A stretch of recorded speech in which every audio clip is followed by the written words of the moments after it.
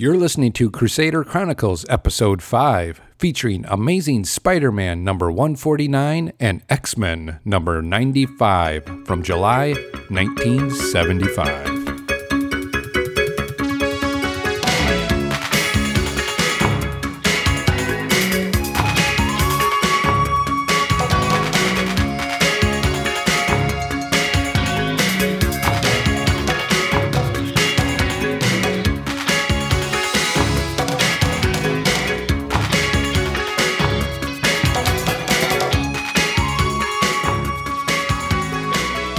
Hello and welcome to the 5th episode of Crusader Chronicles. I'm your host, Pat Sampson. Crusader Chronicles is a spin-off podcast that will journal the comic book issues read chronologically by their release date from my comic book collection, either in digital, in a trade, or from the many long boxes stashed away in my basement. Each episode will provide short recaps, reviews, and ratings of the issue or issues from that release date. Sometimes I will be joined by fellow podcasters and friends, or sometimes it just might be me alone. The goal is to keep me actively reading through my collection. Joining me this episode are Jared Albrick, the yard sale artist. That's a prescription for danger. And his brother Jason Albrick, my co-host from our main podcast, The Longbox Crusade. Also joining us this episode is Delvin Williams. Now before we get started with this episode's issue, let's take a quick podcast promo break. Phew, another great show wrapped. Sure was.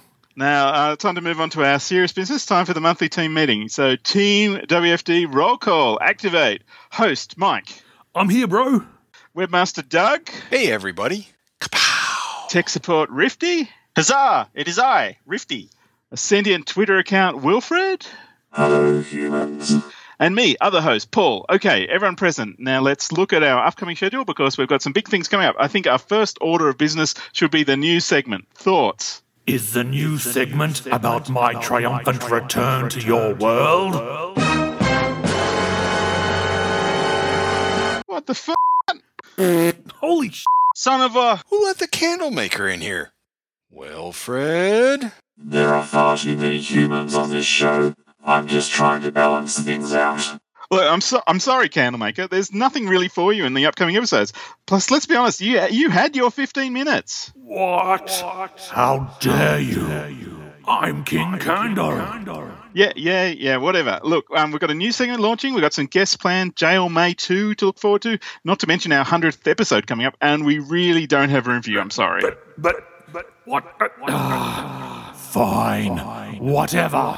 You mortals and your show suck. Oh, yeah? Well, we might suck, but we can still blow you out, just like Dorothy the Ape-Faced Girl did. Yeah, in your face, King Candle. Oh, ha ha. Very funny. Bye, losers. See you in hell. Man, that guy was a jerk. We're doomed. Waiting for Doom, the world's greatest Doom Patrol podcast, available on iTunes, Stitcher Radio, and Podbean.com. All right, welcome back from that podcast promo break. We're going to get into the first issue for this episode, and it is Amazing Spider-Man number 149. It had a cover date of October 1975, but for this, its on sale is July 8th, 1975. We have the editor is Marv Wolfman. Writer is... This is my Wolfman. I tried to add some production value. I'm sorry. Yeah, well, that saves me from putting it in later. Thank you. We have our writer is Jerry Conway. Penciler is Ross Andrew, and inker is Mike Esposito. I think it's Esposito, but... See? Okay. Half the fun of the show. Esposito. It's Esposito. There you go. Esposito. Yeah. I say Posito, you say Podito. I say Christatos. All these names he cannot Dorito. Welcome to the Longbox Crusades. What's that talking software that teaches you to speak? Rosetta Stone. Rosetta Stone. There you go. SOCKS. Maybe we can get them to be a sponsor of the show. Somebody reach out to Rosetta Stone. Help me, please. Well, with that, let's go on into the cover. And the cover is penciled by Gil Kane again. And inks by Frank Giacola. Giancola. I think it's Giancola. You and inkers are not having a good night. I know. I'm just bad with names. It just doesn't work. So why don't we let somebody who knows what they're talking about speak to the cover? Oh, goodness. Is that my cue? Yeah, that's you. Oh, all right. Well, Amazing Spider-Man 149 has a interesting cover. I mean, it's a Gil Kane, so it's going to be dynamic. It's got that old school feel. So anyway, it depicts Spider-Man fighting Spider-Man, like well, I don't know. Is it a twin? Is it a clone? We'll see. It's a clone. Is it chameleon? We don't know. Anyway, it depicts Spider-Man fighting Spider-Man in the foreground. They're both swinging on webs. In the background, you see Ned Leeds, and he's tied up to a bundle of dynamite and standing over everything, sort of watching the mayhem take place. We have the Jackal. You can tell there's some stadium lights on the side. So very, very dynamic. Once again, Gil Kane style. Nice angle from the ground up look. It's got some good use of color. And it's got the just like last episode that we talked about Amazing Spider-Man, it's got those word balloons that they used to put on the covers a lot. And the Jackal is saying one web slinger must slay the other, or Ned Leeds is doomed. Either way, the Jackal will have his revenge. And little blurb down at the bottom left says, "This is it, the astonishing climax of the Spidey Jackal war. Even if I live, I die." Otherwise, it's a standard format with the web sling title, if you will. Very 1975. That's my recap of the cover. The end. Thank you. You're welcome. Well, let's get to our with the cover. What would you guys do? Would you frame it or box it, or is it not worth anything? Rankings 1 through 3. Frame it. Yep. Does its job, or just leave it in the long box, right? Yep. Well, let's start with Jarrett. I think it's a does its job cover, so I'm going to give it a 2. The only thing that I don't like about it, I'm sorry, we'll get in a chat about it. No, go ahead. I was just going to say, the only thing I don't like about it is heavy, heavy use of yellow. And you kind of need that to help Spidey pop in the foreground. But I just feel like there could have been something. The yellow is just a little off-putting for me. But aside from that, I mean, it's Gil Kane, so he didn't color it. And I don't want to harp too bad on the colorist. I mean, it did its job. Like, I gave it a 2. It's a good cover, but it's not the best we've seen since we've been doing Spidey covers on this show. That's it. All right, let's go to Jason. I'm just going to pair it what Jared said. I think it's a good cover. Gil Kane, obviously very talented. Well, let's just say he's iconic. I mean, everything that he does is great. But yeah, this would go in the box for me as well. It does its job. Nothing that really makes it stand out as far as it being, one of those iconic covers. So 2 for me. 2 for you. All right. Delvin? Yeah, I'm in the same boat with Jared and Jason here. I think it's an in the box one. If you think about like all the repercussions this book and 150, which we're not discussing, had in the Spider-Man universe, and then you look at the cover, you would think that the cover would be something just crazy dynamic or something. And of course, they didn't know this back in 1975, that they would be drawing so heavily from it. But, like the cover does its job. It does its job. It doesn't, but the book had so much impact, you would think that they could have had an even more dynamic cover than what they had. I think I'm there with you guys too, that it's a good cover to me as well. It's nothing outstanding. Art-wise, it's great. It's just what I want this framed just by the art or by looking at it. Iconic-wise, yeah, but that's why I think it gets my middle road here. So, all right. Well, with that, why don't we get into the story? And Jared, you're going to give us a synopsis. I am going to give us the synopsis. While attending a demonstration in radiology, high school student Peter Parker was bitten by a spider which had accidentally been exposed to radioactive rays. Through a miracle of science, Peter soon found that he had gained the spider's powers and had, In effect, become a human spider, a Spider-Man. Stanley presents The Amazing Spider-Man.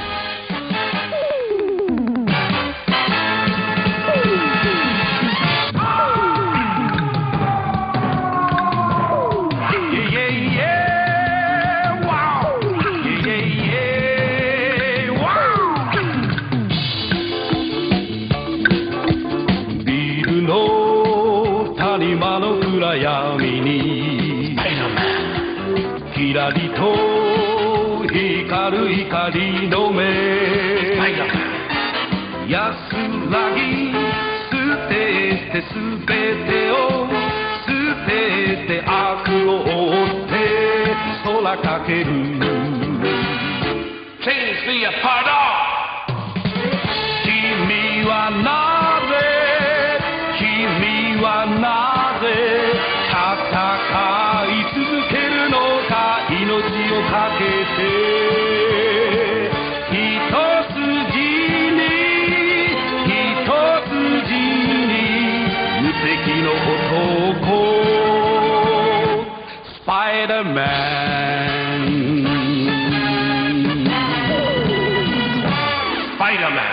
Title of the story is Even If I Live, I Die. And after a quick 2-page recap of issue 148, we find Spider-Man waking up in a basement strapped to a table and coming face to face with his captor, the Jackal. Spidey quickly breaks his restraints using his spider strength, but is still woozy from the drugs Jackal tagged him with in the last issue. His reactions are slow, and the Jackal defeats Spidey fairly quickly. Once the Jackal gets the upper hand, he does what all great villains do. He monologues. He reveals that... True story. He reveals that his alternate identity, Professor Warren, had a bizarre infatuation with Gwen Stacy. And upon finding out that she had died, he lost his sanity and began cloning her and Peter using the DNA he had collected from them during biology class. He even murdered his lab assistant as his sanity left him and created the personality of the Jackal so that, as Professor Warren, he would not feel responsible for the murder and his other nefarious deeds, like the successful cloning of Gwen. Once he has babbled away the whole backstory to Spidey, he leaves Spidey with a challenge to combat later that night. As Peter Parker, our hero stops by the Daily Bugle to discover that Ned Leeds is also missing. Back into Spidey tugs, our web slinger heads to his appointment with the Jackal, where once again the Jackal gets a drop on our hero and injects him with a knockout drug. When Spider-Man comes to, he finds there is another Spider-Man there as well. The Jackal has cloned Spider-Man, and only the real Spider-Man can defuse the bomb that is going to kill Ned Leeds. As the hot Spidey on Spidey action goes down, Gwen Clone rips off Jackal's mask and exposes Professor Warren to the truth of his deeds, which makes him realize what he's done. So he frees Ned just before the bomb explodes. The bomb kills Professor Warren and one of the Spider-Man. But did it kill the real Spider-Man or the clone? In a short epilogue, Gwen Stacy leaves Peter Parker to start a new life, and Peter returns home with a clearer head to find Mary Jane waiting for him, and he rekindles their relationship. There's your recap. All right. Well, thank you. That was great. No problem. Thank you. Let's get into our first segment on this issue is the first read or reread. And let's ask Jason that. This was a first read for me. How about Delvin? I'm pretty sure it was a first read for me, too. You know, again, with all of the recent stuff that they brought up about, like, you know, these issues, it feels like I've read it. But I'm pretty sure this is my first read. It's a first read for me as well, too. So how about you, Jared? This is a first read for me. With that, then, let's go into highs and lows of this story. We'll start with Delvin. Okay. Let's see. I think, if anything, that I'll give Conway credit for it. And I keep going back to, like, this book, even, like, at some point, I don't know whether it was Dan Slott. I don't know if it were Howard Mackey who wrote, like, later. They went back and looked at this issue and these issues, and they were like, this crap was incredible. And you look at how much stuff happened just in this book alone. This one issue, like 22 pages, and the all the stuff that Jerry Conway put in that issue, and it's like it kind of blew me away a little bit. I just like Jackal, like, you know, he kidnapped Peter, and he explained in 2 pages. He explained exactly why he hated Peter Parker and why he loved Gwen, even though it was a little creepy, and in his obsession and how it changed him. And then, like, in the next couple of pages, it mentioned, you know, how unstable that Jackal was, that he had to create that that kind of alter ego. I mean, like in about 4 pages, like Conway, without rushing it, got through what could have been paragraph if you're reading it in a book. And I just thought that that was really incredible. The clone introduction was well done. And then like the clone fight happened. And then again, like Conway, like I mean this in a good way, he puts things on fast forward again. It's like there was the clone fight, which again, in hindsight was iconic. And then, Peter Parker had a personal struggle, not just like, these are all the things I've been wrestling with. Then Gwen had her turn. And then the Jackal made his turn from kind of like having a little bit of redemption. And that was like 4 pages again, that he did all of that stuff. It was like action, but with the intrigue, but the story. Again, like Conway, like you have to just be some master scribe to do that. And then probably the biggest takeaway I took from the book is like, in a real sense, it kind of placed Gwen as Spidey's number one girl. Like, because Spidey was kind of like, hey, yeah, Clone Gwen, how you doing? And she was like, not going to work out, dude, beat it. And he's like, oh yeah, Mary Jane. Yeah, I like you now. That's kind of big because they've sort of changed that in recent years where, it's always been Mary Jane kind of, but like not at least as far back as like the mid 70s. Like Gwen was still the number one girl, even Clone Gwen. That's me. Let's go to Jason. What's your highs, lows? Well, I think one, I mean, I just wanted to say, I've been reading comics for a while, and the name Ross Andru as an artist never really stuck with me, but his artwork really is amazing in the series. And we touched a little bit upon it last issue when we talked about 148, but it just continues to really he just really complements Jerry Conway's story so well, and that's kind of a unique thing for an artist. It's a really nice blend of great storytelling with an artist who really serves the story. So I just wanted to throw that out there. As far as the story goes, I thought I really liked kind of the creepy character development of Jackal. Like I said last time, I never heard of this character before. Yeah, and that was creepy. Yeah, it was dark, man. It was like really dark, and Conway like really brings it up to the edge. I mean, that infatuation with Gwen Stacy, he makes a comment in there. I thought of her like a daughter, and I'm like, yeah, I think you're thinking a little more than a daughter. That's what I'm like. Well, wait a minute here. You're having some unhealthy thoughts. And then she's coming out of the cloning chamber all naked and everything. Yeah. Yeah. I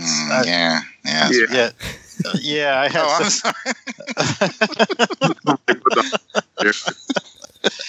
muted. I thought that was really good, and I really liked the ending of it too. I mean, the Spider-Man stories, at the end of the day, are all about the heart, and that was one where it's Peter Parker. He's transitioning, and he'll always love Gwen Stacy, and leaving her again is one of the hardest things that he has to do, and. But he does, and he goes and he starts his new life with Mary Jane, and I think that's a good. That was a really good ending to that story. A couple of the dislikes I had with it. I thought the Spider Clone fight was weird. There wasn't really a reason for them to be fighting. It's like, I'm me, no, I'm me, no, I'm me, and it's like, but don't we both not like him? Why don't we, kick his ass and then sort all this out later? Where does the Spider Clone get the same costume? Yeah, another good point. And I thought too that was kind of an interesting, like, if it were me, if I were writing it, and we talked about last issue how we thought the how the Jackal not triggering the spider sense was kind of a Deus Machina a little bit, if it's me, I'm going to say, like, he used the clone to give himself those powers. Like, he cloned a Spider-Man, and that's how he became super strong, and that's how he's able to cancel out Spider-Man's spider sense. That's how I would have done it had it been me. That would have made more sense. Because, again, I thought it was really weird. Like, even though I liked the emotional aspects of the villain, I thought the physical thing where, like, all of a sudden he's a match for Spider-Man because like because he worked out. Yeah, because he did some P90X. I'm like, that's not how this works, man. I got push-ups. Yeah, you're still at the end of the day, you're a middle-aged college professor.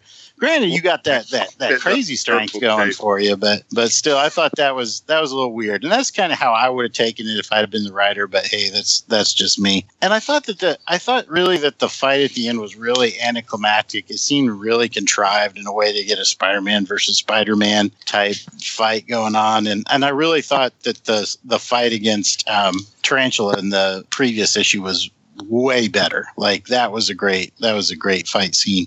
So I thought that was a little weak. But yeah, that's pretty much it. I thought overall it was a good issue and a decent conclusion, but not quite worthy of what they built it up towards, I suppose.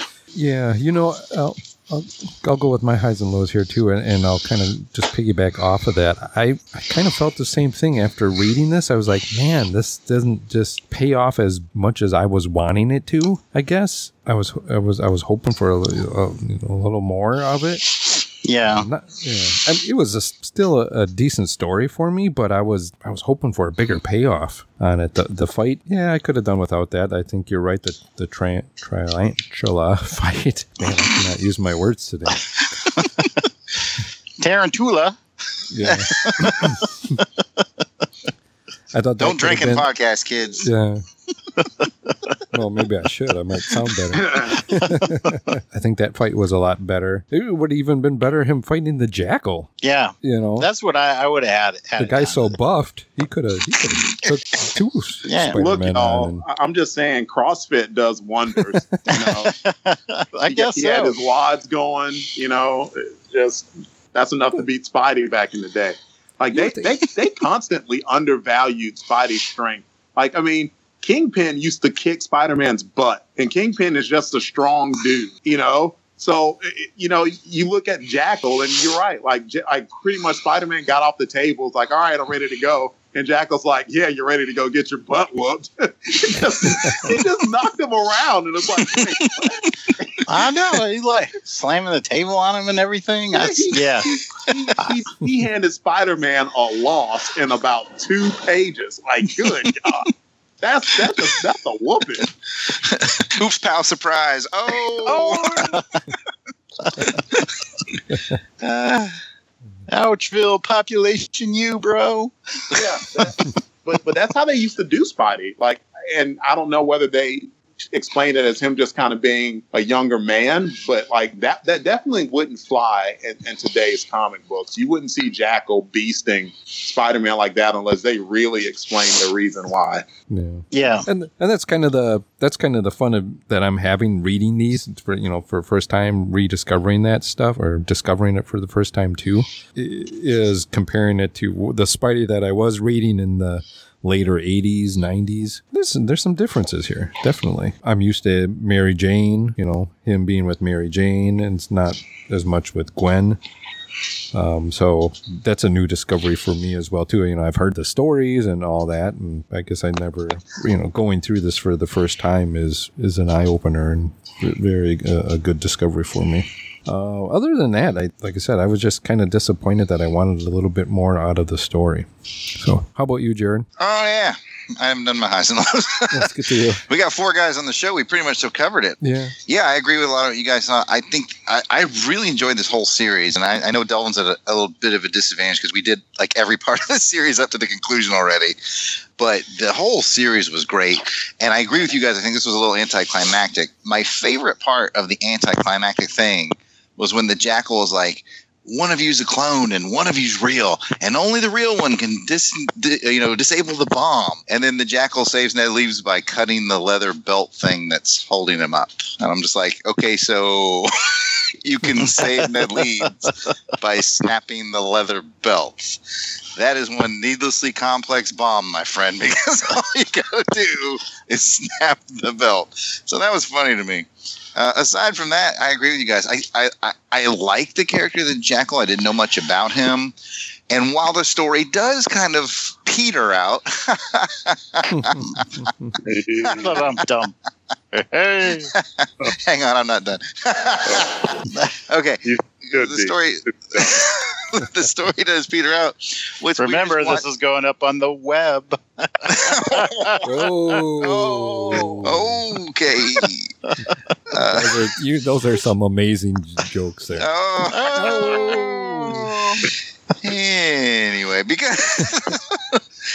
Anyway, this story does fade a little bit at the end. It could have ended stronger, but what's weird is we read it from a different perspective, especially if you're familiar with the Clone Saga from the 90s. Which I'm not. Which I think Delvin and I are. Pat, are you familiar with the Clone Saga from the 90s? Just a little. I know of it. Yeah, right? of it, bits and pieces. Oh my!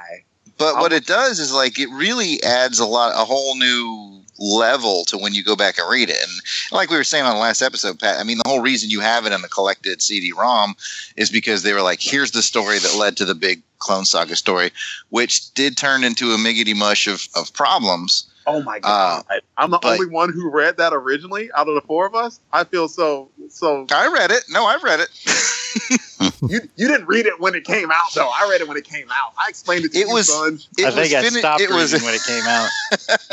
It was just finishing when I got back into comics, so I bought it in back issue and read it. What year was that? Late 90s. Yeah. Okay, yeah, it might have been on my down. The comics industry were in the ICU about this time. Yeah, I think one of the lead writers on it was, if I'm not mistaken, was J.M. DeMatteis. And Howard Mackey. And Howard Mackey. I only brought that up so I could say that my Twitter friend, because J.M. DeMatteis follows me on Twitter, that's all I wanted to say. Humble brag. Yeah, I have nothing to say about Spider-Man and J.M. DeMatteis. I just wanted to let everybody know that he follows me on Twitter. All right, we got it. So does anyone have any questions about my new best friend, J.M. DeMatteis? No, seriously though. For my highs and lows, that's it. Everything you guys said. I just want to point out that needlessly complex bomb. Only one of you can defuse it, unless of course you want to tie this rope. So that's it. Yeah, Jackal. Like even at the start of the whole thing, it's like, okay, since I could completely body you in like 2 pages. I could kick your butt now, but since I already set up this trap at the stadium, let's go do that. I made the bomb. I hung up Ned Leeds. Let's just do this. I spent all day cooking this clone. Right. Somewhere Scott Jackal needed to be like, dude, I got a gun. You can just go kill him. Yeah, but it's still great story arc overall, even if it did fizzle a little at the end. Good, but good times. Good times. Oh yeah, definitely. It was a good read. It was just I was wanting the build up to it was just so big. I thought for me. I'll see what my friend J.M. DeMatteis. Good old J.M. He wrote some classic Spidey himself though. Like he did. He did Kraven's Last Hunt, I think. Mm-hmm. He did this long arc between Harry Osborn and Peter Parker. It was just this whole, it was like 2 years of psychological drama. It was crazy. Like they freaking hated each other. It was like really good. Well, if we stick around on this, keep doing this show for a while, we're going to go through it because we'll get there. We'll get there. I got up to issue 400 or higher, whatever, 40 years of. Oh man. Yeah. Stick around. I'm thinking about when I read like the Clone Saga back in the 90s and how they drew on like 149 and stuff like that for source material because like they had this idea and it's like, hey, we're going to do this clone thing and it's going to be like a little 6-month in and out story, it's awesome. And then like the book ratings took off and then the editors were like, keep it going. And Howard Mackey was kind of like, but it was only supposed to be months and like, well, do it or you're fired. Oh, I didn't know that.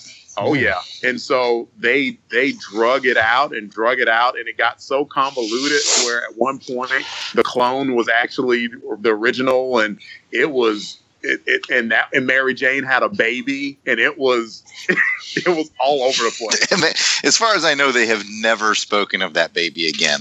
No, they haven't. Oh, not in the 616 they haven't. And clone baby?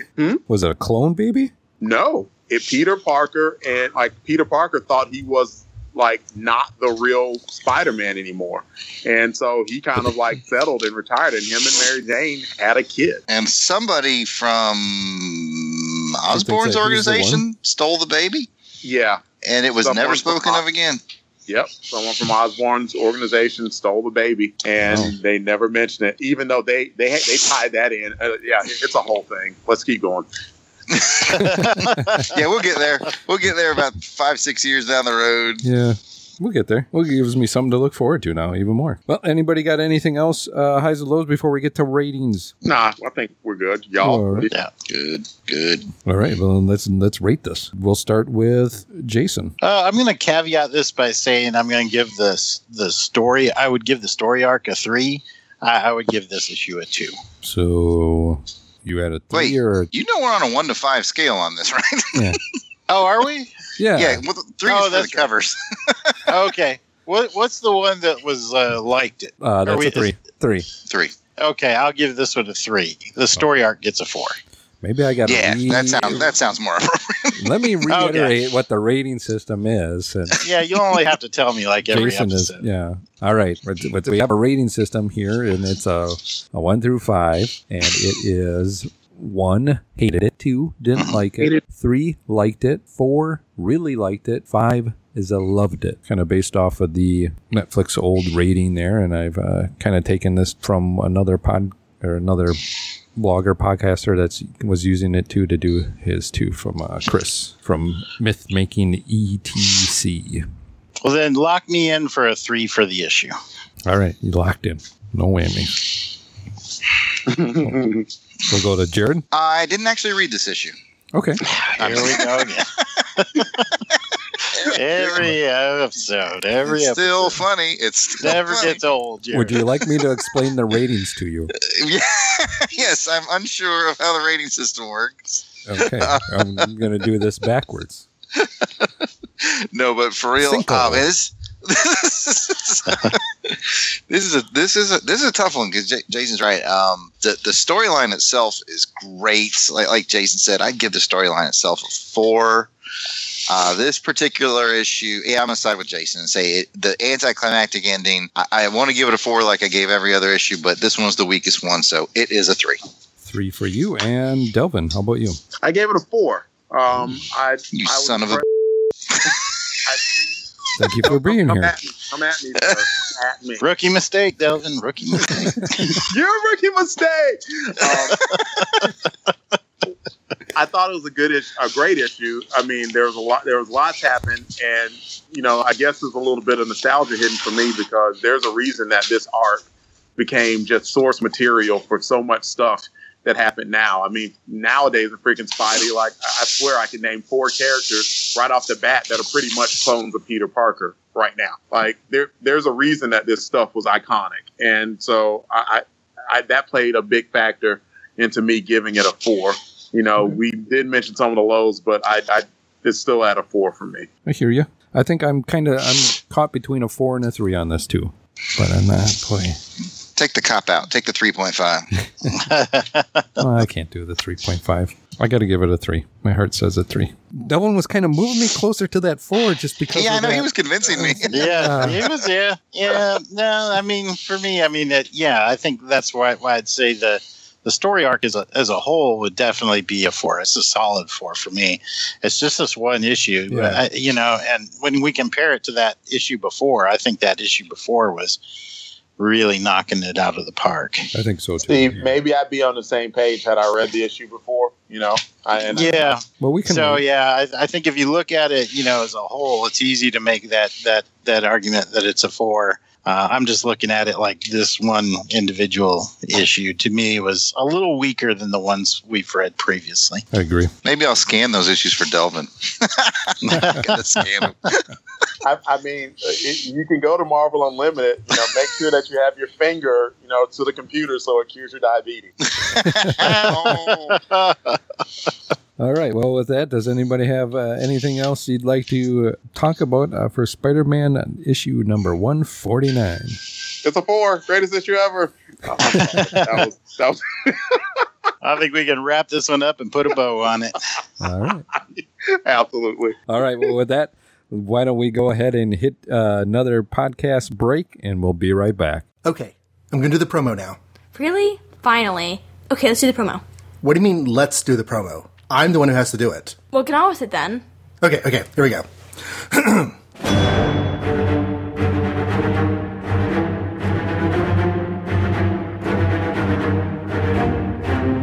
Iron Man, the Incredible Hulk, the Mighty Thor, the Captain America. Wow, being dramatic there, aren't we? Do you think it's too much? Should I back off? No, you're fine. You're good. Okay. You've seen the Earth's mightiest heroes in the Avengers franchise of films. Now you can enjoy the stories that have inspired those films through the magic of comic podcasting. Magic of podcasting? You sure about that one? Well, yeah, because, we're awesome. Like, magic. Only without actually seeing any magical things. Just go with it. Okay. Don't forget to tell them what we're actually doing on the show. Oh yeah, okay. So join Lily Wilson, the awesomest teenage comics fan in the world, as her father takes her through all the early comics that feature characters from the Avengers franchise of films. And some that aren't in those films yet, but will be. Because we started with Ant-Man before you had a full film. Oh, well, yeah. And don't forget Spider-Man. He's not like an Avenger, but he's there. Oh, okay. So, maybe it should be that feature characters that have been, are currently, or will one day be in the entire Marvel Cinematic Universe. Better. And where should they go not see this magical podcasty goodness? New episodes can be found... Do I have to do the voice? Yes, you do. Okay. New episodes can be found at the Complete Marvel Reading Order website, cmro.travis-starnes.com, and clicking under the Podcasts tab. Or on iTunes by searching Complete Marvel Reading Order, or just search for the name of the show itself.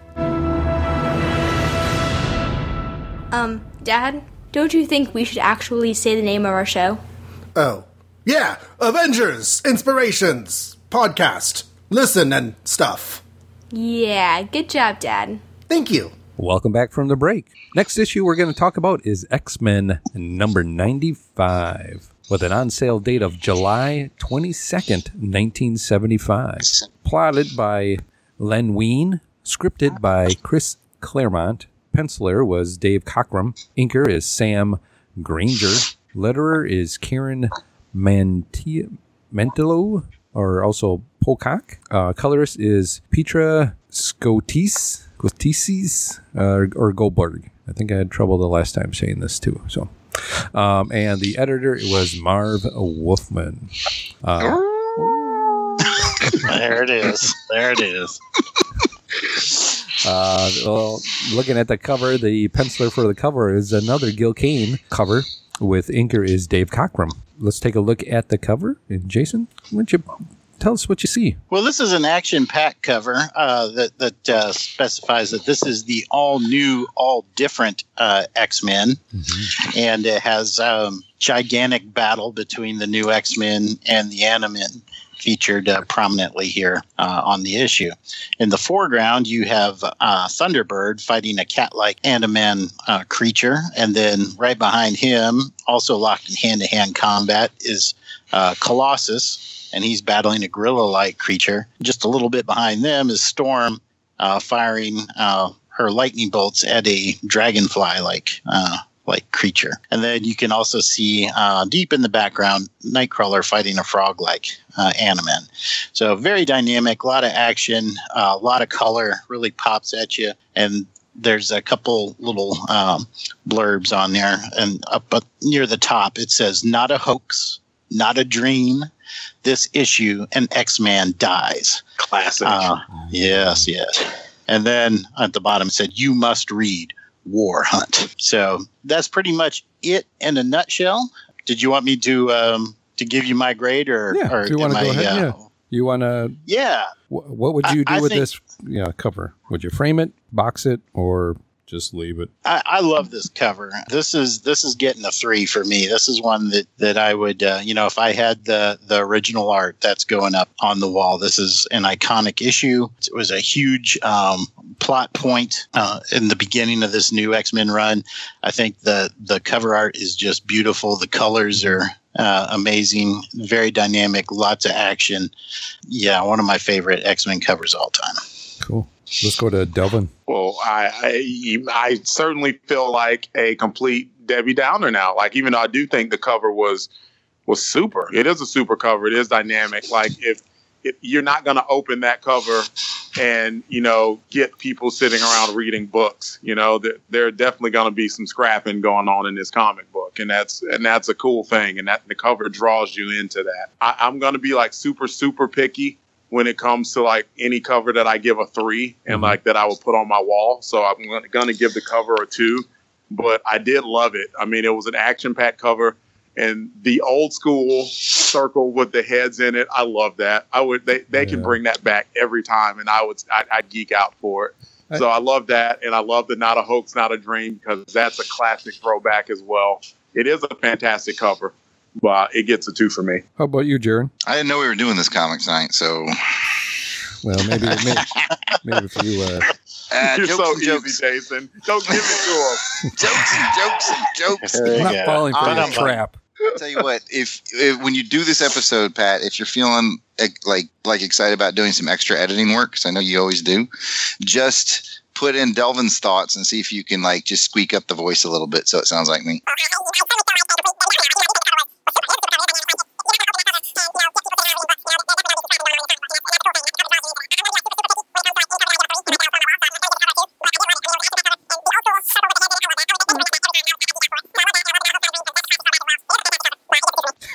At this point, because I have the exact same feedback. Like, right. I get why Jason loves it. It speaks to Jason, and there's nothing wrong with that. It's a great cover. But much like Delvin, and I've mentioned on previous episodes, it's going to take a lot for me to give a comic a 3. I think the only 3 I've given was for X-Men 93, right? That was the first appearance of this team. Is that right?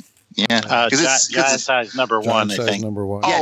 Yeah, Giant Size 1. That's right. Because it's just so iconic. Obviously, that's a 3. But yeah, this is a strong 2. I agree with Jason. One of the best things about the cover is the color. They balance color really nice, and it's just really cool looking. But strong 2, but didn't quite crack into my 3. Just like Delvin. I'm going to agree with you guys. You and Delvin. It's a strong 2 for me as well. Definitely a strong 2. The colors are awesome. It is eye catching. I would grab that thing off the shelf if I could. Yeah. I wish I would have back then. Well, I would have been a couple of years old, so maybe I wouldn't. But definitely would have picked this up if I was around was able to at that time. Like Delvin said too, that I can't remember what they call that up in the upper right hand corner.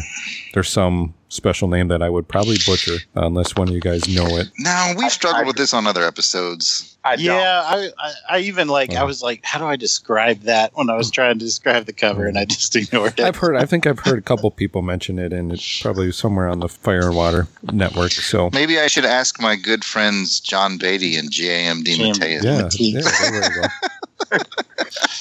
Yeah. Woo!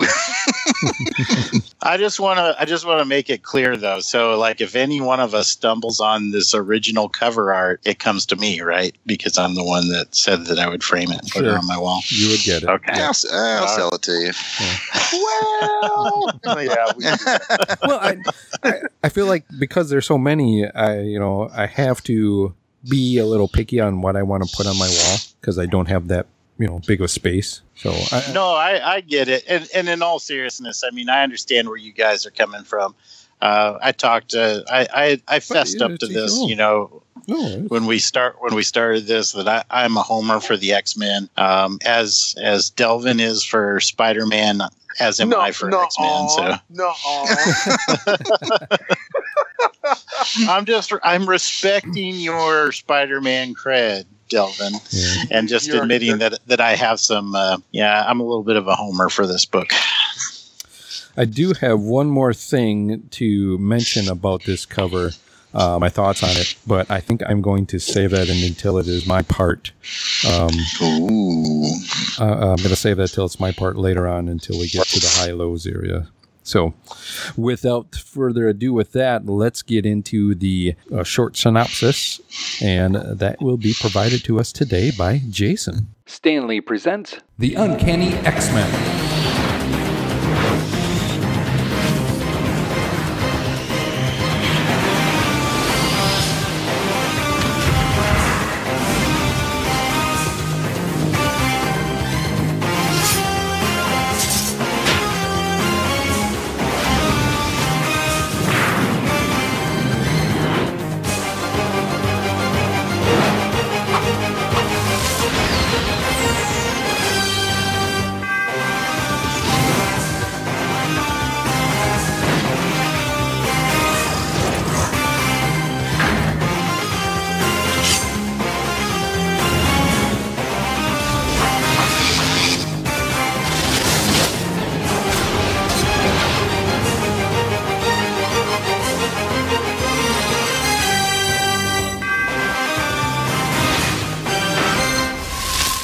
So the story opens with the new X-Men plummeting to their deaths. As he falls, Cyclops is kind enough to give us a summary of what happened last issue. So the gist of it is that the evil Count Nefaria and his grotesque goons, that's called the Animen, have taken over Valhalla Base, which is a secret nuclear facility buried deep in a fortified mountain. Nefaria has threatened the world with nuclear Armageddon, and the X-Men are called in to save the day. No sooner did they arrive on the scene, however, than they were shot down and now find themselves in their current situation, which we pick up in this book. So Cyclops takes charge, and he orders Storm, Banshee, the two X-Men with flight capabilities, to carry Thunderbird, Wolverine, and Nightcrawler to safety. Colossus simply uses his armored form to protect himself, and he hits the Earth like a missile. Cyclops bravely volunteers to remain falling to the Earth until Banshee is able to return and save him at the very last moment. So once they're reassembled on the ground, Cyclops orders Nightcrawler to teleport inside the mountain and find an access port for the rest of the team. So Nightcrawler gets in there and has a savage battle right away with one of the Animen, a frog-like creature. And he, after being victorious, he finds an access hatch, and our heroes make their way inside. So once they get inside the fortress, the team's attacked by chemical gas, hypnotized soldiers, and ultimately the Animen themselves. So in a ferocious battle, the X-Men initially find themselves losing, but the countless hours in the danger room have taught them how to fight as a team. And once they start doing that, they make short work of Nefaria's Animen. But forced to leave an unconscious Banshee and Thunderbird behind, the rest of the team discover to their horror that the Doomsday device is locked and they cannot shut it off. So meanwhile, Banshee and Thunderbird regain their senses and stumble upon Count Nefaria making his escape in a military jet. So a determined and frustrated Banshee leaps onto the plane and begins hammering the cockpit with his super strong fists. Professor Xavier, what's that? You said Banshee. It was Thunderbird. Oh, yeah, I'm sorry. Yeah, I should have run this past you. You should have edited this stuff. So, yeah, Thunderbird starts attacking with his super strong fists. So Professor Xavier, meanwhile, is checked in with the rest of the team and informs them that the Doomsday system was knocked out of commission during the battle with the Animen, and the world is safe, but telepathically sensing Thunderbird's danger, he orders the X-Men to Thunderbird's aid. Alas, they're too late. Despite Banshee's desperate pleas and Professor Xavier's telepathic orders, Thunderbird continues to ravage the aircraft until it explodes, taking the lives of both Thunderbird and Count Nefaria. Unable to abandon his student, Charles Xavier remains in telepathic contact with John Proudstar and feels his fear and pain as Thunderbird burns alive. The one thing the professor cannot share with his pupil, however, is the merciful release of death, and Charles Xavier is left forever scarred. The end. Thank you for that great recap, Jason. Let's get to our topics to discuss. And was this a first read or a reread for you, Jared? This was a first read for me. How about you, Delvin? I believe this is a reread for me. Oh, it is a first read for me. How about you, Jason? This is a reread for me. Move on over to highs and lows. Let's see what Jared has to say. All right. I will keep mine brief. I'm sure Jason probably has more, and Delvin, they're the X-Men of our X-Men. Never mind. I'm still a man. What are you talking about? Wouldn't you be a Y man then? Kind of hate you guys.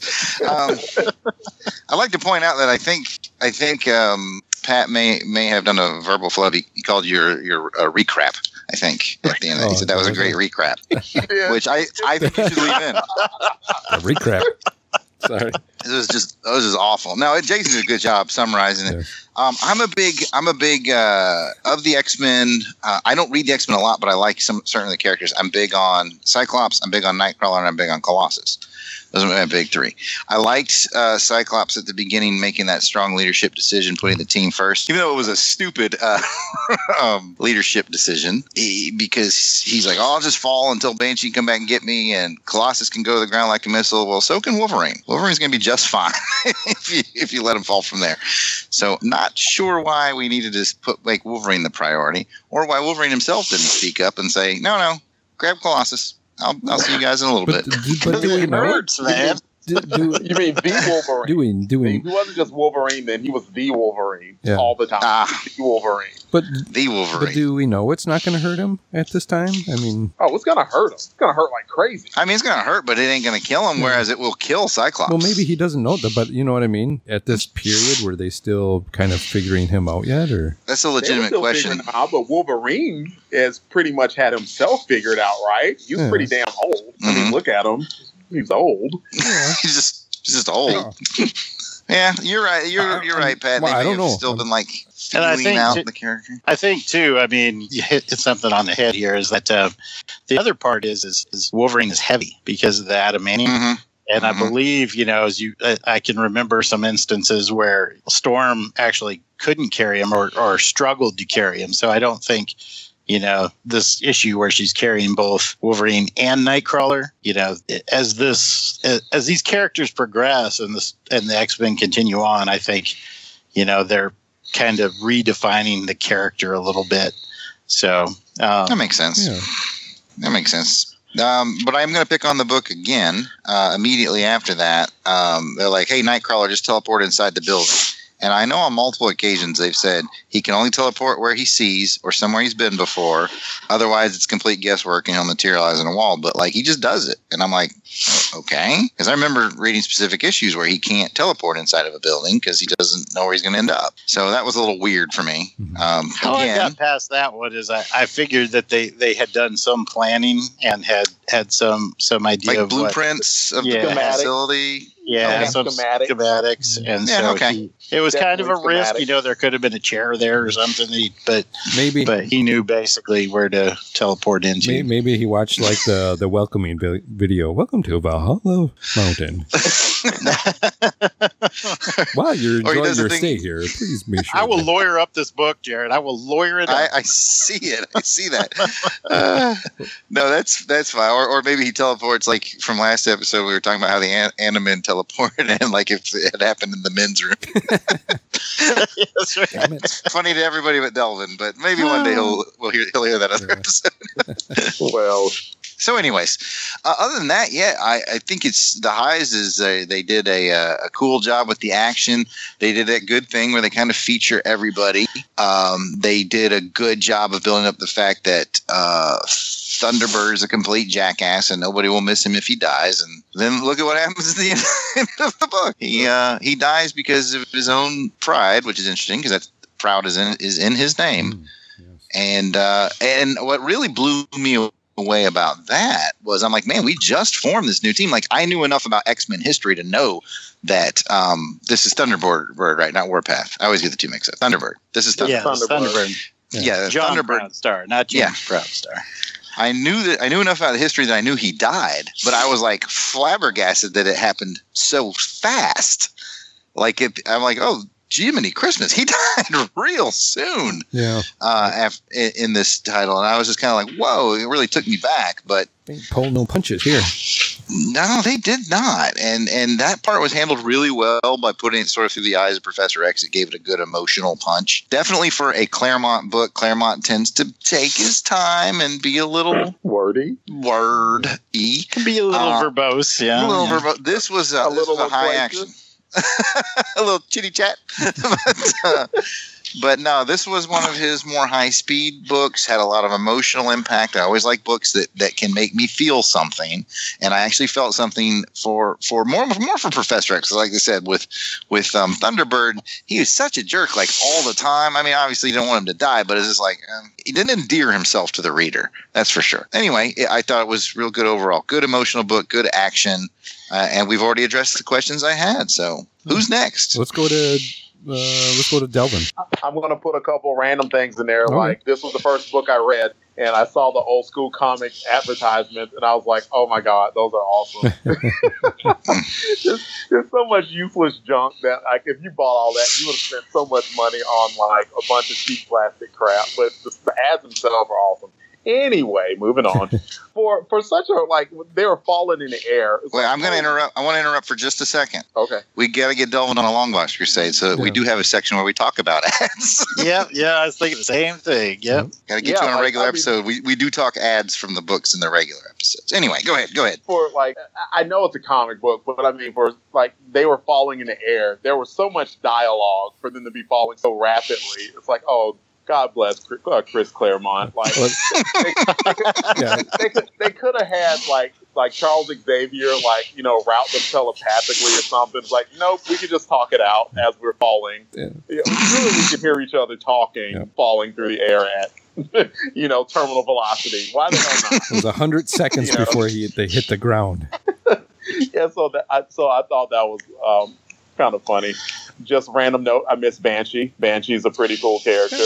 I hope like he makes some sort of comeback, because I mean, he's one of the few X-Men they killed and he's just dead. What? They didn't even bring him back. Yeah, Banshee's dead. He's been dead for years. He, like, I actually didn't know that either. Yeah, he blew up in like a plane or something. It was like, wow. I just realized that was just like this book. Yeah, think about like they have a gear they like to work in. Yeah, something's like never ride a plane if you're like. So, Miss Banshee. It was interesting how Cyclops kind of went from like he was just about to panic, but then he switched back to being that serious leader in like 0.02 seconds. Like, I mean, he was like starting to sweat it out. Like, oh my God, I just might die. And then like as soon as Banshee was, all right, stop joking. Let's get back to it. Like, I mean, that's definitely leadership characteristics of Cyclops. I thought that it showcased the book showcased Nightcrawler a lot. Nightcrawler is just he's pretty awesome character, and between his like teleportation, between like the frog guy that he wound up fighting and just completely like disregarding and embarrassing.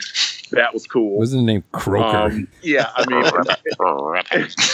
he got mad at him calling him Frogman or Froggy, but yet his name's Croaker. I mean, you know, if you're going to take time to come up with a name, you want people to get it right. Yeah. You know, like I'm not Frog Guy, I'm Croaker.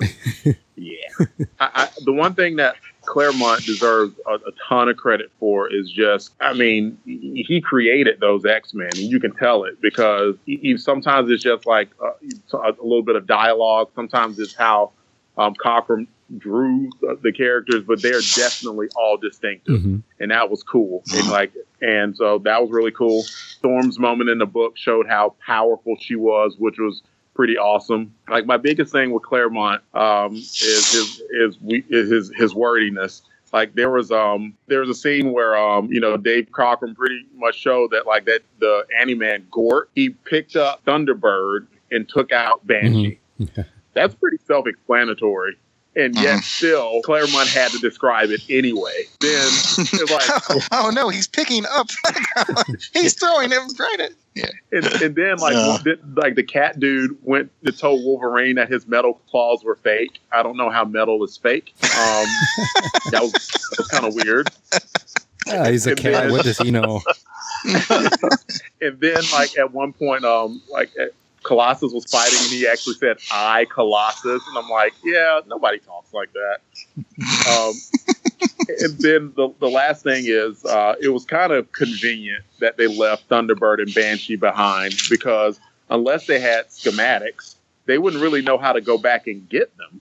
They were just kind of like, "Well, they're unconscious, so let's leave them. Bye," which was kind of convenient.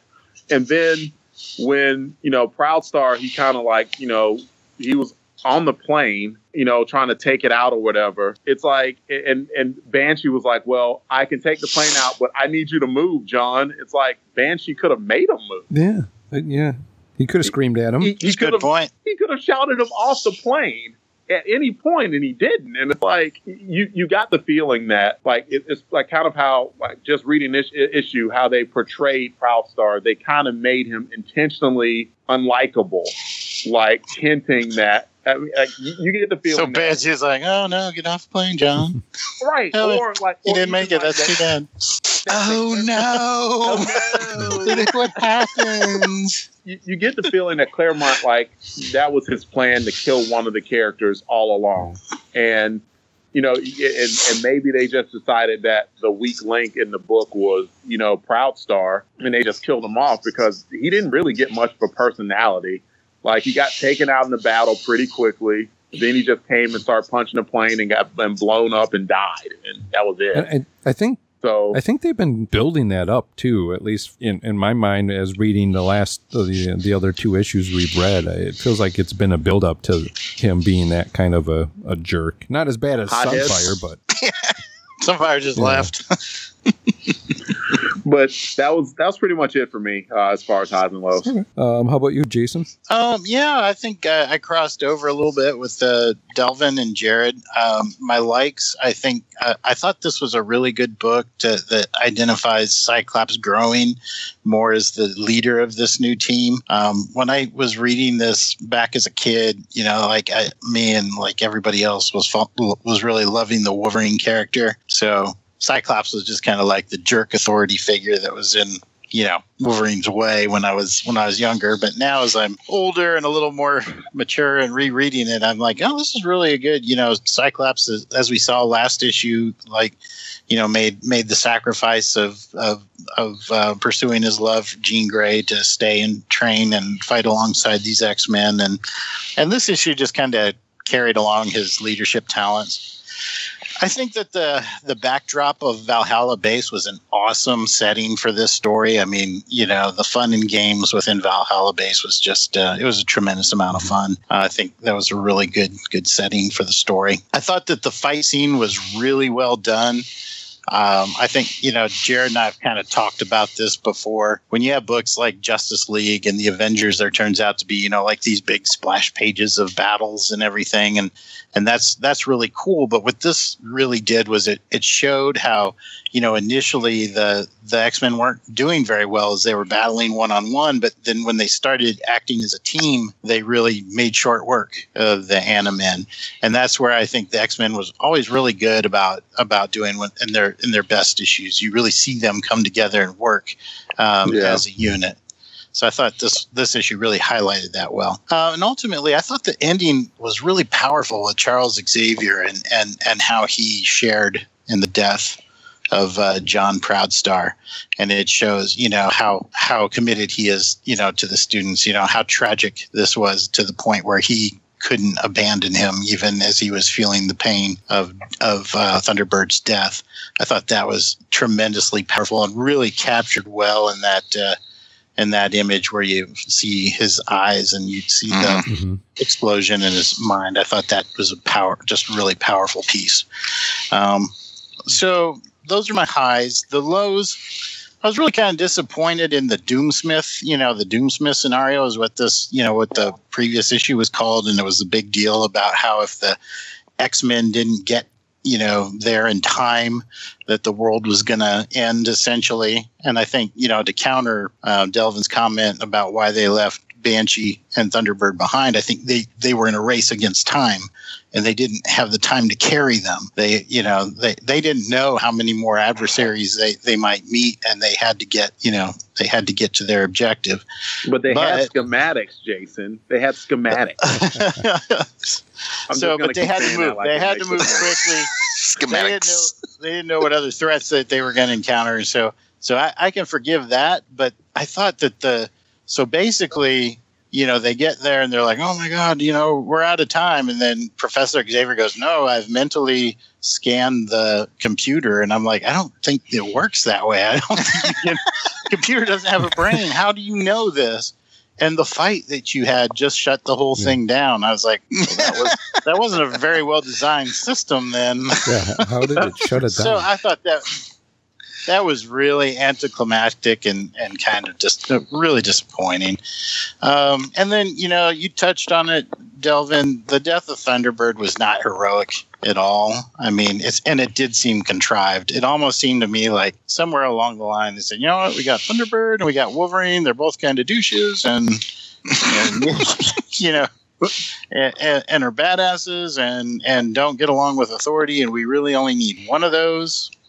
And I think Wolverine won the coin toss is kind of how I feel about it. So I thought it just seemed like not a very heroic way to go for the death of a main character.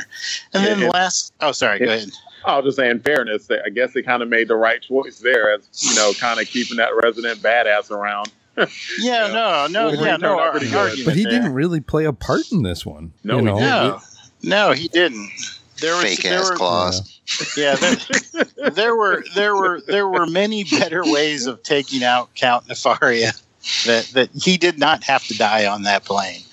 The professor could have just did something to the controls of that plane. Turn the plane off. I'm just going to shut that plane off. Yeah, apparently his powers work that way in this issue. Which brings me to my last point, and then I'll shut up. Is that every story is as good as its villain, and Nefaria was a pretty weak villain. I mean, ultimately he was no Hans Gruber. I mean, this guy was he Delvin got that one. Hey, look who's back. I see Die Hard. 2 issues, and I couldn't tell you what his powers are. I have no idea what his powers are. Exactly. And I'm an X-Men fan, and I guess he was in issue 60 something, and I guess I haven't read that one. It was before my time, and I know nothing about him. And and basically we have this big pivotal moment where we lose a main character, and it's a character that died needlessly fighting a villain that was B-list at best, I guess. I don't know. Dope. And so those are my lows. Overall, I thought it was a really good issue. It's a key issue, and I enjoyed it, but not a perfect book. I think I agree with a lot of what all of you guys have said on the highs and the lows. My highs is I'm really liking Cyclops. He's like my top guy right now on the team. I like Nightcrawler. Banshee, I'm kind of Nightcrawler's I'm kind of warming up the Banshee. Yeah, but we'll see. I like Banshee. What's your powers? Like a like I said, Wolverine he didn't do much here. I was like, where's this tough guy from? So the Wolverine. Yes. I'm waiting for him to come. I love the simple. Hey, what's your name? I'm Catman. The names for the Animen kind of match them. Don't call me Frogman. Don't call me Frogman. My name's Croker. My name's Croker. But the Catman. Catman couldn't get. I'm pretty sure they took all those characters and directly put them in Mega Man series. Or He-Man. I'm giving it up for Delvin on the Mega Man. I'm sorry. But I agree with Jason on the low that the evil bad guy, the Nefaria, definitely wasn't. It was built up way bigger in the last issue, but this issue not so much. I do like that there was. I'm going to quote some Elvis here: a lot less talking, a little more action going on here. So I enjoyed that. So like I said, with Claremont, you get the one talkie issue, and then you get the next one that's got some action in it. So overall is a good issue for me. Art, I definitely enjoyed it, and then that Proud Star, being a jerk, he was more jerky than the last few issues. But now to go back to what I mentioned on the cover, if you guys go look at the cover, here we go. I've been waiting for this the whole thing. Okay, the giveaway is the circle. It's in the circle. Oh yeah, you're right. Oh, look at Detective Pat. They're all in there. You have Banshee, Cyclops. Oh yeah, Cyclops, Colossus, Nightcrawler, Night Stalker, but Nightwing. The Wolverine, and there we go. Storm. It is missing Proud Star. David Bowie. Wait, that's Banshee. Never mind. But yeah, it's a giveaway, so it's like, oh well, of course. So that's a good catch, Pat. We are falling to our deaths. I wonder. Fighting Count Nefaria. It's not a long box episode. Sorry. That's a good catch, Pat. I knew you would pay off eventually on one of these shows. Oh, that was good payoff. I feel like I've contributed something. We set it up and he spiked I'm it. surrounded Look at that. by all these smart people, and now I feel like I belong. It's all for naught. You guys complete me. So the show took a weird turn. You had me at hello. You had me at issue 1. Had me at highs and lows. All right. I think we're getting carried away here. So let's get into the ratings and get this over with. Oh, I had one other quick thing to say that just jumped out at me. I really like the scene where Nightcrawler and Wolverine are teaming up to punch out that ape creature. Because if you think about it, that's like one of the early setups for a great team up. And the two of them together have faced off many times and many opponents. And this is kind of like the first one, the first of many. For a second there, I thought I was going to see my first fastball special. I thought that was coming. But I was like, must not be in this episode, but whatever. But since we're making the episode longer, I wanted to point out one thing myself. And this is specifically to the Marvel Unlimited app. What was neat is when you finish the book, when you finish any book, it'll give you recommendations of something you might like if you like that book. Mm-hmm. And when you finish this one, it said, if you like books where characters die, try these titles. Nice. And I was like, damn, Marvel. First of all, it's dark as hell. Second of all, spoiler warning. Jeez, man. But yeah, they were like, try Kraven's Last Hunt or some other depressing. But no, true story. They were like, hey, if you like stories where people die. I was like, oh, okay, calm down, everybody. They called it Kraven's Last Hunt because Spider-Man can be dark to Dark Knight. That's right. Don't get Delvin started. Do not get him started. Save that for another episode here. That's right. If you start delving on the Rat Knight thing, he'll go. He'll just go. Anybody else? Everybody goes through their dark phase, right? Yeah. We'll leave it at that. Anybody else have any other comments before we get to ratings? Nope, that's it for me. Do I need to... I'm friends with JMD Mateus. Do I need to reiterate the rating system for everybody? Jason. So 1, 2, or 3, right? I hate you so much. All right, let's do this. I just want to hear him read it again. Let's start with you, Jason. Despite the flaws in this book, I am a homer, and this was a great read. It was a lot of fun. I'm going to give it a 4.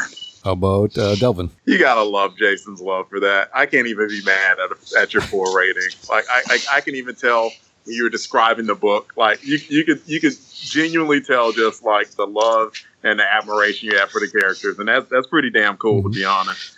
I gave it a 3. I thought the book was good. I thought that the action was good too. Like it's always awesome if they promise that it's going to be an action book and it delivers with that action. The writing was a little bit clunky sometimes. It was a little bit wordy for an action book, but still it was good. And like it definitely kind of it was a damper on it when like at the end they're kind of just with John. It was kind of like, even though like Professor X took it really hard, like the rest of the X-Men were kind of like, yeah, well, bye. I get his room. Well, like, bye. Yeah, like bye, Jim. I think it was John. Whatever. I mean, they just seemed really. They didn't even stop to mourn. They just turned and left. Like, damn, did you even check to look at the body? He was your teammate. So anyway, it was a 3. It was a 3 for me. It was not a bad book at all. It was definitely good. Jared? I'm going to give this book actually a 4. Jason's gonna be so proud of me.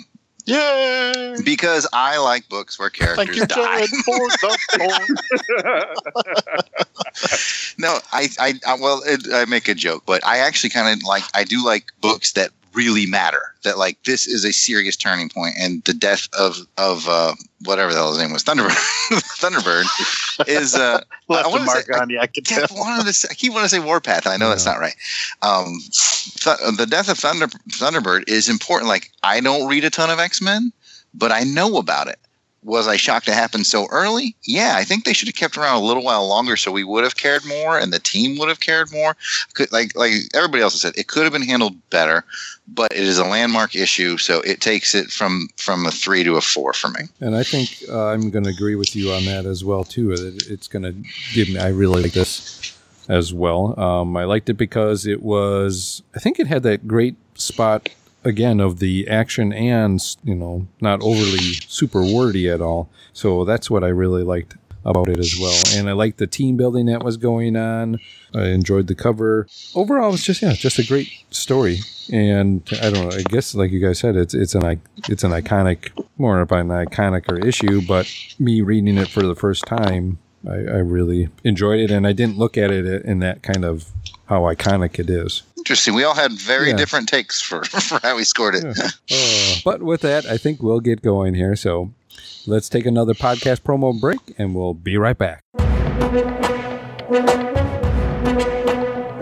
Hey, I'm Jen. And I'm Sean. We're here to tell you about our podcast, Worst Collection Ever. And this is the show where we tell you about the worst comic book collection in existence. And it just happens to belong to us. We have some of the worst comics from the 70s, 80s, and 90s. They're bad. They're not worth anything. No good. Why do we own them? Bad. I own a number of issues of Terror Inc. and Guy Gardner. Basically, we go around to local comic book stores and we buy everything we can out of dollar boxes. We tell you about the weird stuff in them. We tell you about stuff that's related to them. We go into tangents. And we're very uninformed, so... Oh my God, totally. But totally check out our podcast because you'll hear us just talk and joke about Marvel books and DC books from God only knows when. That's right. It's our show, Worst Collection Ever, every Tuesday on iTunes, Stitcher, anywhere you get your podcasts.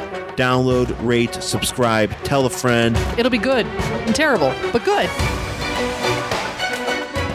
Welcome back from the break. Now let's get to the feedback part of the show where we share your comments, emails, questions, likes, and shares in a segment called Crusader Comments. Please take a moment to write a review on iTunes for this podcast. Even if you just want to keep it short with just a star rating, it helps raise the profile of the show, and we'll share your review on the next show. Let's get to social media likes, shares, and retweets from Comic Cult, Nexus of All, Daniel Velez, Cheap Comic Websites, Ken Solo, Weasel Skull, that's at Jason Albrecht, Douglas at Pizza Spirit, Chris at BTO and Bat Books, Bob Buster, Jarrett Albrecht, the Yard Sale Artist, Bronze Age Babies, Gregory Lichfield, Blast It or Stash It, Joe Crawford, Thomas Williams, Dave Maynard, sorry Dave, M. Anthony Geraldo, that's Meg, and for the non-discerning reader, Julie Jensen, Catherine Kelly. Now on to social media replies and comments from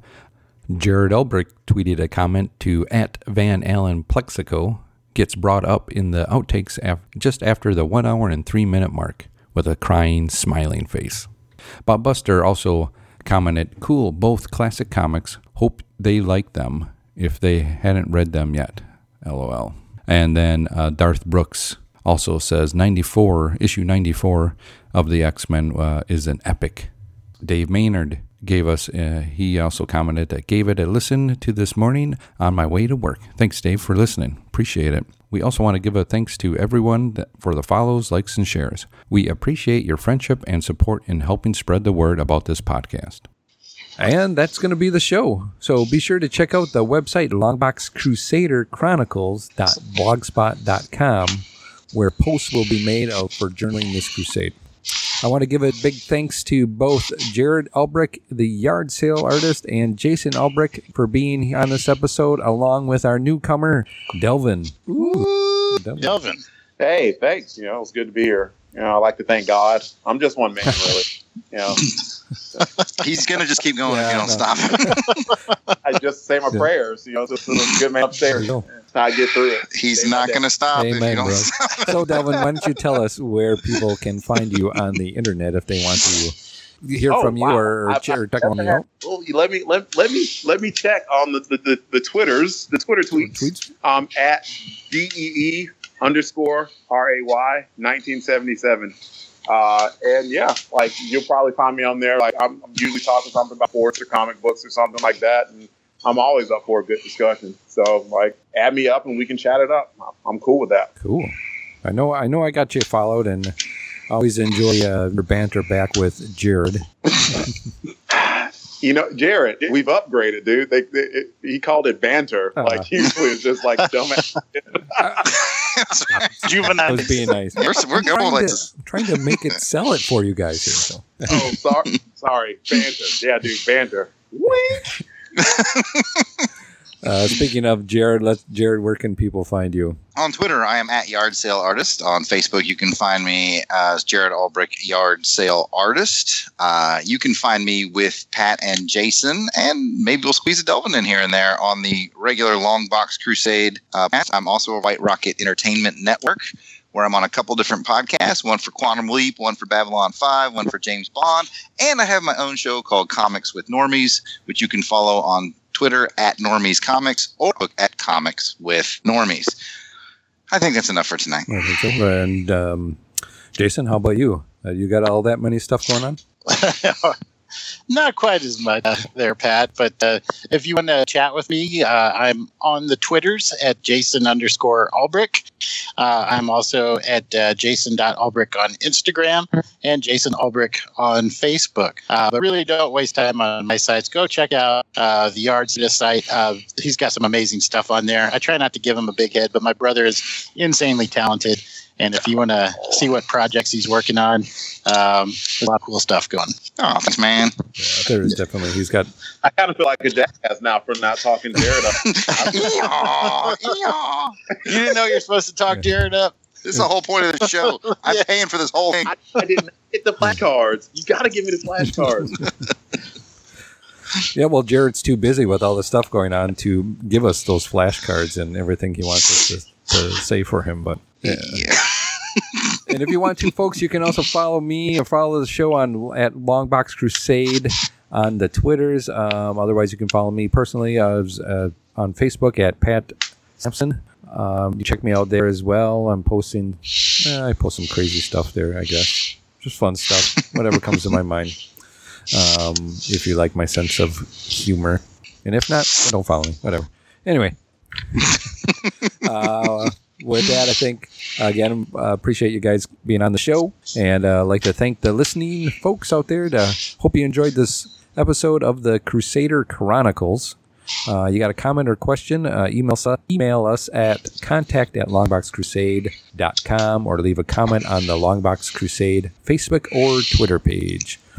So until next time, take care, and please join us on the next episode as we continue on the crusade. Read them all. Read them all. Dang it. Read them all.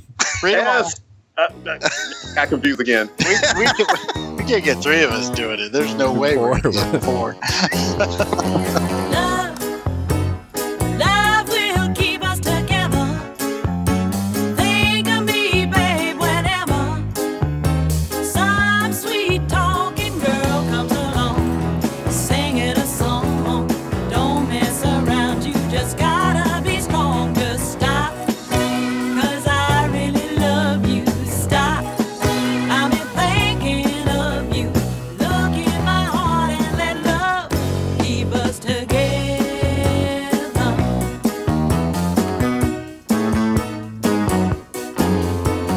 You belong to me now. Ain't gonna set you free now. When those girls start hanging around, talking me down, yeah, with your heart and you won't hear a sound. Just stop, 'cause I really love you. Stop, I've been thinking of you. Look in my heart and let love keep us together. All songs, song clips, and characters discussed are copyright of their respective copyright holders, and no infringement is intended. We make no money on this podcast, and it is for entertainment purposes only. We are just fans that like to share our love of comics. Outtakes. Hello. Hello. Hello. Hello. Just call me back. I'm hanging up now. All right. Do not call him back. Let's do it live. We'll do it live. All right, I'm all prepared for this one, man. I got my notes. I got my summary in. You can't say you were prepared. You cannot say that. Hang on, guys. I want to test some technological issues, but I'm totally prepared. I'm totally prepared. Let's go. He does. He does motivate you though a lot. Yeah. And by motivate, I mean nag. Yeah. I'm sure you guys have all been there from him. What? Garrett? Nag? Yeah. I hear every word you're saying. Every word. Hey. Just because I'm muted doesn't mean you're muted. Just so you know. Guys. I got confused. I wasn't worried about being muted. Power went out. I think the worst part about it, Pat, is it took us 8 minutes to realize you were even gone. Yeah. I believe that. But I don't know how it happened. Like down the street, say about a mile away is our fair that's going on. So they got a rodeo going on. I'm like, how can you draw that much power from a rodeo? You're plugging those horses. Yeah, it should be horsepower, right? Waka waka. All right, I'm back. All right. Now, what Pat did not tell us is that he actually had to. He's riding a bucking bronco at the state fair. He had to run off and do his set. Got his 8 seconds. Well, I haven't made state yet. This is just the county. So getting the county done. If I can win that, then it's on to state. We're rooting for you. Yeah, it's going to be a wild weekend. Hopefully I can get through it. I'm going to do that in the tractor pull. Because it's balls and blood, dust and mud. You know, if I figure I'm good at working the pole, so. Hey. There are a lot of pictures of you working that pole. See? That one, so why couldn't I do a tractor pull then? What the hell? Somebody just died? It's not me. My phone had moved. Man. Jason, are you alive? Yeah. Did the cat took out my headphones. Outtakes. Like Dark Helmet always said on Spaceballs, preparing. Why are we always preparing? Why don't we just go? No. Have we stopped? Smoke him if you got him. Good job, team. Yep. Nice work. Except for my cat carrying off my headphones. This was almost professionally It's the best done. outtake we've ever had. I was like, God damn it. You need to pull a Cartman. No kidding. That's a bad kid.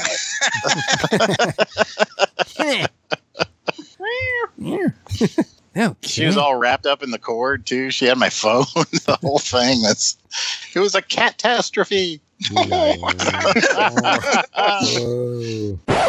Smoke if you got him. Outtakes. We finally get somebody famous to listen to us. Remember the guy's name? Hey, JMD Mateus follows me. Did I tell you guys? You might have mentioned it once or twice. Don't feel bad, Delvin, because like Jared's got this yard sale artist thing going on. So at the end of every episode, I'm just like giving out my Facebook thing. I'm thinking it's so bad. I'm thinking about maybe I should start like a site that's like Walter Peck was right. Was it Walter Peck? The guy from Yeah, that's you. That's who you are. Right. That's a good idea. I like that. Without idea. rules, there's chaos. Giant walking marshmallows. I support this decision. Okay, speaking of nobody like to show off, I got to tell this story about my best friend JMD Mateus. Go first. But this is legit. This is pretty funny. Just like I think it was yesterday, he tweeted his first book that he ever worked on. Is he tweeting just to you? Yeah, it's just me. And it was the first book he ever worked on at DC was Weird War Tales, which is a book I've always thought was interesting. I wish you could read more of. It's like the World War II with like ghostly, the mix of ghost tale. Yeah, like a World War II horror book. Kind of like Ghost Tank. I used to love Ghost Tank. Tank. Yeah, very much in the vein of Ghost Tank. And he posted that. He said, "Hey, this is the very first work I ever did, and it's a lesson on, like Delvin was saying, a lesson on keep trying, And being the smartest that I am, I commented. I said, "Oh, I thought this was the only thing you did. Have you done anything else I might have heard of?" And he tweeted back. He tweeted back the Marvel Comics adaptation of Xanadu, which apparently he wrote. Oh, and he said, you "Yeah, can get I that did in your this." giant size collection. That Marvel. It's a premiere. Yeah. Yeah, premiere issue. Yeah. And he's like, I wrote this, and I was like, oh my gosh, that's hilarious. And then he said something about only a great writer can make a comic adaptation out of a musical. I dare you to try it. Man might have a point there. I was like, yeah, that's legit. But he was cracking me up with Xanadu. That's a good one. Uh-oh, we're doing a long box episode. Your neon lights will shine for you,